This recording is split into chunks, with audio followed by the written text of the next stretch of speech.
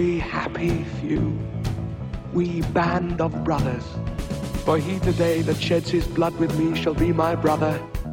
You're listening to Oh Brother, When Art Thou? And now here's your host, Neil White.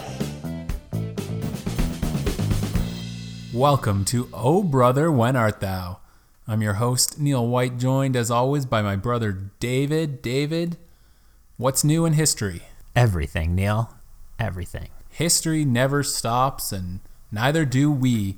Got a whole new podcast coming up here. David, have you got something to tell us about? Was I supposed to have something to tell us about? Yes, I've got something to tell you about. Oh, you can wing it, I'm sure. All right, then, let's get right to it. The question I asked to start the podcast is, Oh brother, when art thou? Neil, it's early April, 272 AD. The Roman Empire is in crisis. To both the west and the east, large portions of the traditional imperial territory have fallen to new and unexpected foes.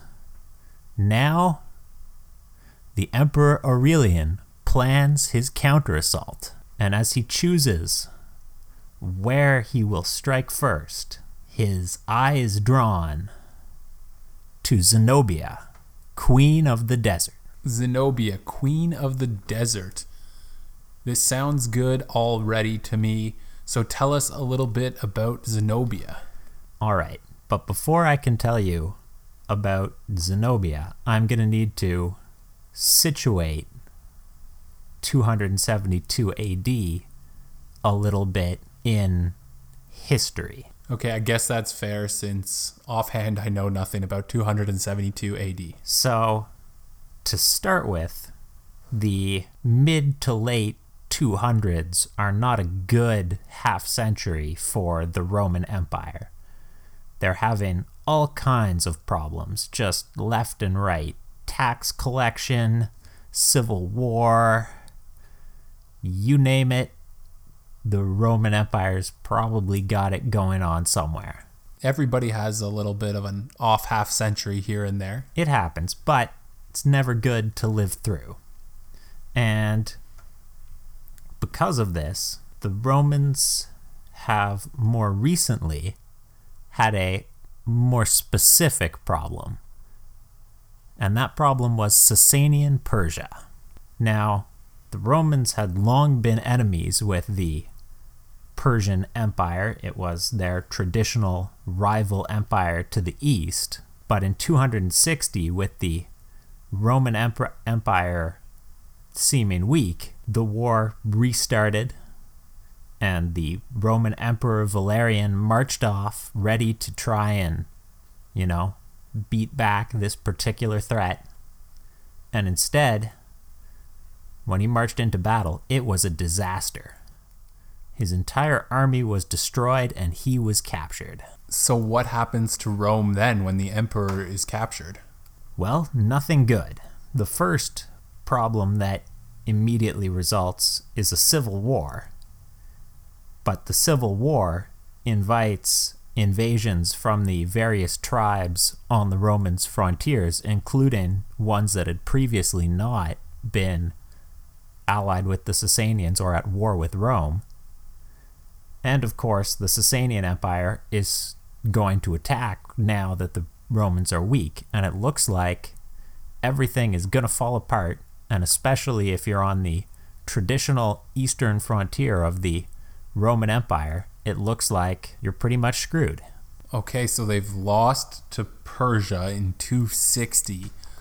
12 years later, David, what's now happening in Rome? Well, the big change over those 12 years is that the Persians have been dramatically defeated in battle, but not by Rome.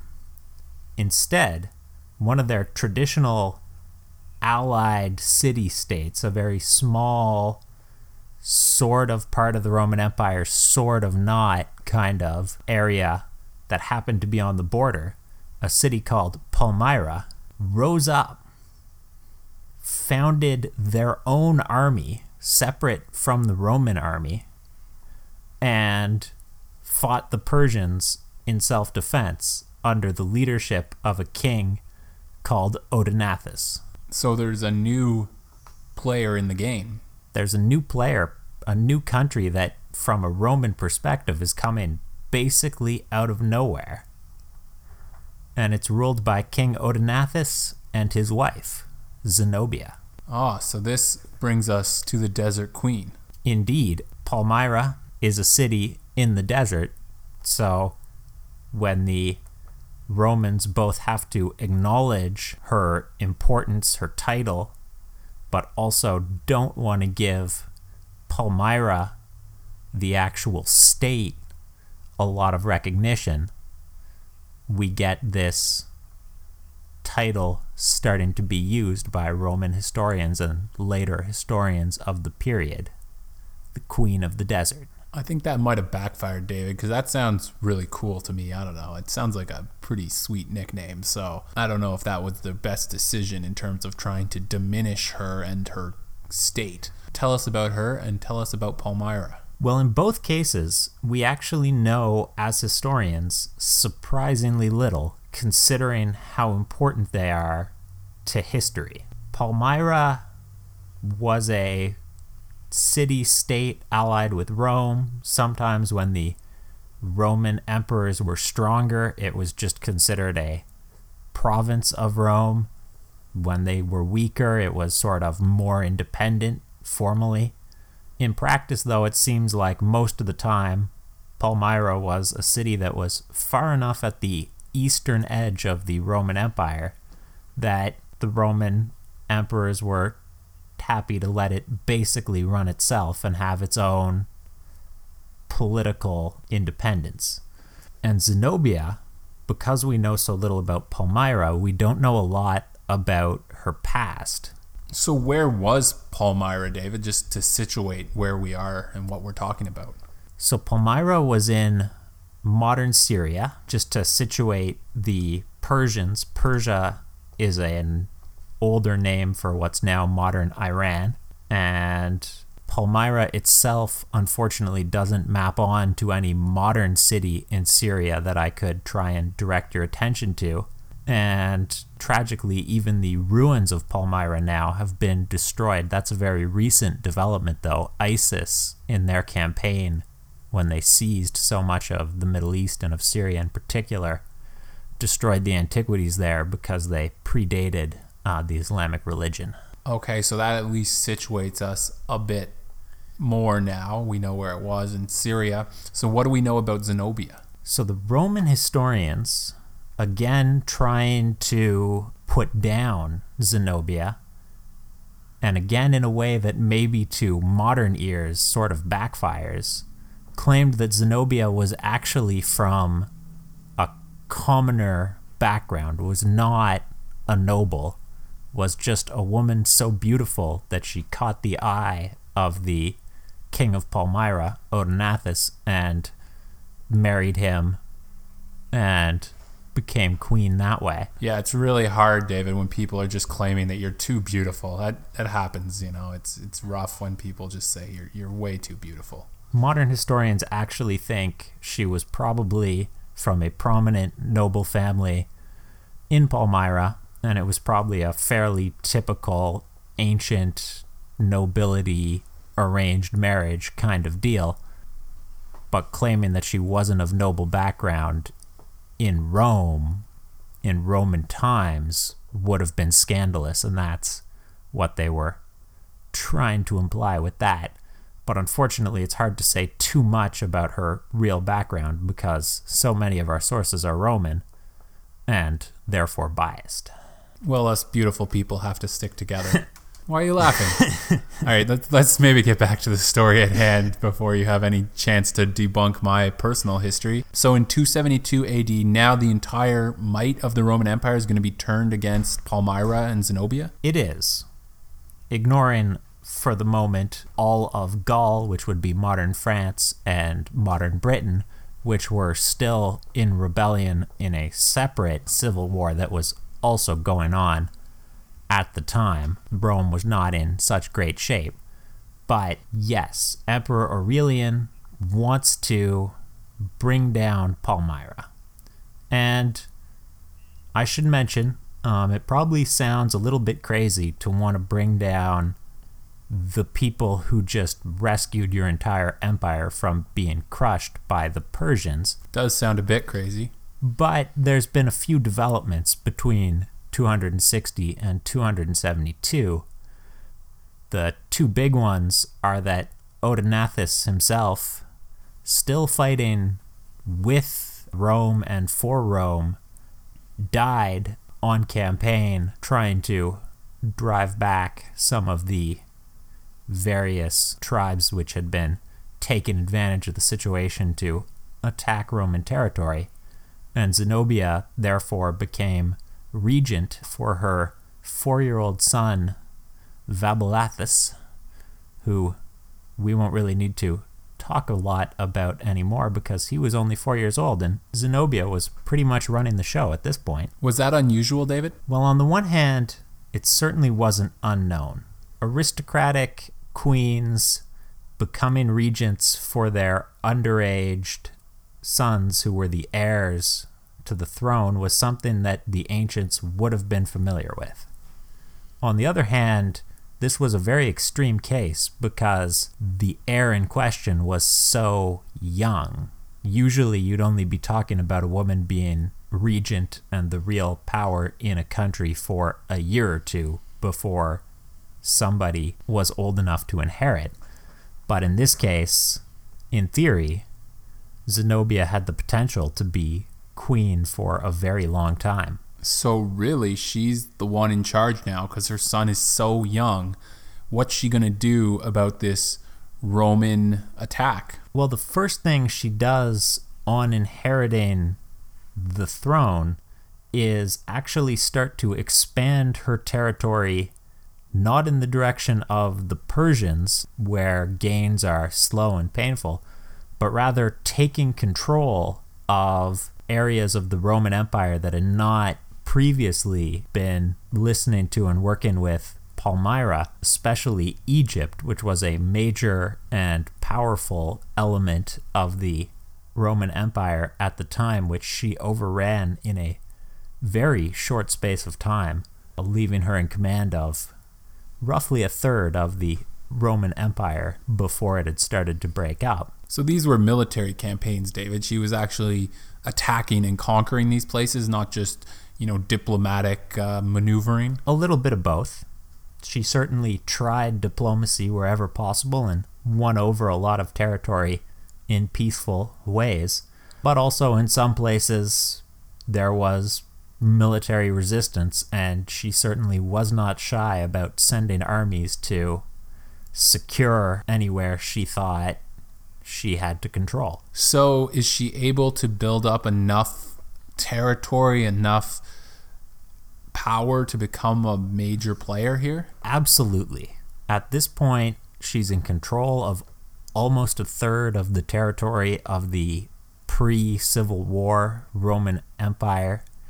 There's another smaller breakaway faction in the far west of the empire, meaning that her relative strength compared to the Roman Empire proper is even larger than that would suggest. And she's also inherited her husband's victories against the Persians, which were so successful so quickly that she doesn't have to immediately worry about any kind of threat to her east. So she's a very powerful person in the ancient world. And to the Romans, it's shocking because she's not someone who had been on their radar until all of a sudden she was just commanding this huge empire. Surprise! So, David, this is all setting up for a clash with the real empire in the neighborhood, the Romans. How does it unfold? Well, the new Roman Empire, replacing Valerian, who at the start of all this mess was the one who got killed by the Persians, is Aurelian. And Aurelian initially leads his legions into battle against Palmyra. And one advantage he has is that the Roman legions are the best soldiers of their time. spectacularly disciplined infantry, and the advance is able to break the initial Palmyran defensive positions because of that. But as he advances, he starts to have trouble. Everywhere he goes, he's meeting strong resistance. The people are loyal to Palmyra, and as he slowly battles his way forward, he's losing his best troops, and he's not as good in this desert terrain, even with his great infantry in the legions, as the light cavalry that are loyal to Palmyra and are better adapted to fight in the desert. So why are light cavalry, David, superior in this instance to the Roman infantry? Well, the advantage they've got in very wide open spaces is that the traditional way that infantry beat cavalry in the ancient world was you pinned them against something so that they couldn't just retreat, and then you could show that infantry fundamentally can be steadier if the men are trained properly than horses, who are frankly very hard to train to actually want to fight because they're herbivores and they don't want to get stabbed, which I can sympathize with. David, I know you don't like to be stabbed, but you're nowhere near being a herbivore. You're closer to being a carnivore. I'll admit I do like my barbecued meat, but more broadly, horses don't do so well in areas where they can't retreat and move. But where there's a wide open space and they can maneuver, a good cavalryman in the ancient period with a bow, with a ranged weapon, can avoid ever being directly brought into battle by infantry who are going to be slower than him because it's hard to outrun a horse. But he can shoot at them and just keep doing that until eventually they're worn out and suddenly the cavalry is winning, just retreating every time the infantry pursue. And this is traditionally how Roman empires got beaten by the Persians, and now it's how Roman armies were having trouble fighting the Palmyrans. So does this become a battle of attrition, David, with just, small cuts, small little skirmishes, or is this going to come to a big head? Well, at this point, it looks like it's going to become a battle of attrition. The Romans are bogging down in a series of sieges as they have to take these cities. And their problem is that the rules are very clear. The Roman Empire burns to the ground any city that resists it, that rises up in rebellion. But that means that all the cities in Palmyra have a really strong incentive to fight because they don't want to get burnt to the ground. Right, a classic sort of way that tough punishment backfires. And this is when a weird connection to philosophy enters our story. I should have known with you that there was going to be a weird connection to philosophy. What is it, David? So there was this guy called Apollonius of Tyana, and he was sort of a philosopher and sort of a cult leader. More overlap there than you would really expect in the ancient world. And by this point, I just want to make clear he's been long dead. He would have been centuries before this period. But at this point, Aurelian, the emperor, is besieging Tyana, the city where Apollonius had come from. And he realizes that he wants to change direction. Instead of burning the city to the ground, convincing every other city to fight even harder, he wants to be merciful. But he needs to explain to all of his troops why he's changing positions like this without sounding weak. So he announces that he had a dream of Apollonius of Tyana, where they had a debate, himself the emperor and this philosopher, as to whether or not he should burn down the city, and he lost. So he decided, I guess I shouldn't burn down the city then. Okay, so that's an interesting way of going about it. I would be open to more modern politicians telling us that they've changed their minds because they had a dream about an ancient philosopher. But regardless of that, do his troops buy this? Do people go along with this idea? So in a modern society, you might think that everybody would say, no, that's crazy. We're not doing your ancient philosopher dream thing. But the Roman era was, in many ways, in only just this one way, a more enlightened time. And especially at this moment in Roman history, the crisis of the 3rd century, as historians call it, there's a ton of people, the traditional Roman religion seems to be failing them because the empire is falling apart and the gods aren't doing anything and Jupiter's not showing up, and they're looking for new spirituality. Christianity, by the way, will do super well in this period, will grow very quickly. But Apollonius, who'd been a weird cult leader in his day, also had sort of a religion going on. So when the emperor said he'd talk to him in a dream, everybody was like, well, I guess he might be a god, so sure, this seems reasonable.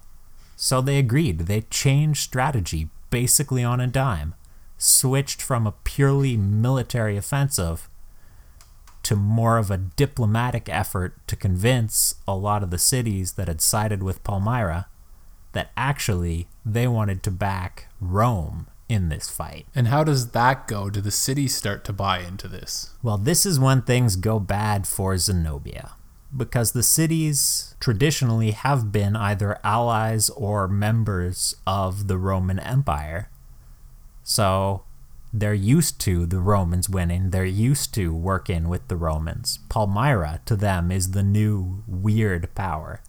And suddenly, all kinds of cities are starting to desert, and even the ones that remain loyal now have a double problem, because any cities around them that have deserted back to the Romans are putting more troops into the field for the Romans, even as they take troops away from the Palmyrans. So does Zenobia have a counter to this, David? Does she have a proposal to try and keep these cities on her side? She does not. She's in a grim plight, and she knows it. And so she tries the most desperate tactic of all. She tries to send a diplomatic mission to the Sasanian Empire in Persia to recruit as her new allies to replace these alliances that are falling apart, the very same force that her empire had initially been founded to fight against. So she's won, her husband won these victories against the Persians. They took all their land from the Persians, and now they want the Persians to be their buddies. That is her last desperate card to play. Surely the Persians weren't about to jump on board with her. It's hard to say. Some sources indicate they might have been interested. Certainly they had a lot of territory they wanted to get back, and no reason to believe that Aurelian wanted to give them any territory at all. But also, Zenobia, as you've pointed out, was their enemy. And so as the Persian court debated as to whether they wanted to go for it or not, Aurelian's fast-moving troops took that decision out of their hands. Well, that's probably the best way it could have worked out for Aurelian, to get there first and not let the Persians get involved in this war. What does he do? Where does he end up? Well, he marches on Palmyra, the center of the rebellion, and he convinces a faction inside the city that they too should desert back to the Romans, that they're doomed, there's no way they can win, and they'll be better off turning over Zenobia and surrendering. And they agree. Zenobia actually attempts to flee the city, but is captured by her own troops and hauled to the Romans in chains. Not a good way for it to end for the Desert Queen. No, it's not. And for Palmyra itself, only a year later, there's more infighting in the city as the Roman promises aren't always kept, and a large proportion of the city wants to go back to their very brief glory days as running a massive empire of their own. And Aurelian, finding this inconvenient and dangerous, decides to destroy the entire city rather than take any risks. So even the men who sold Zenobia out ultimately don't really profit from their efforts. This turns out badly for everyone. Not for the Romans. Okay, what does it do for the Romans? Well, the Romans finally get their chance to staunch some of the bleeding that all of their crises have been causing them. With Palmyra back on board, the Persian frontier finally quiet, Aurelian does another campaign, reconquers Gaul and Britain. He manages to stabilize the frontiers at least, even if he can't stop all of the tribes outside from invading Rome. At least he can hold most of them back.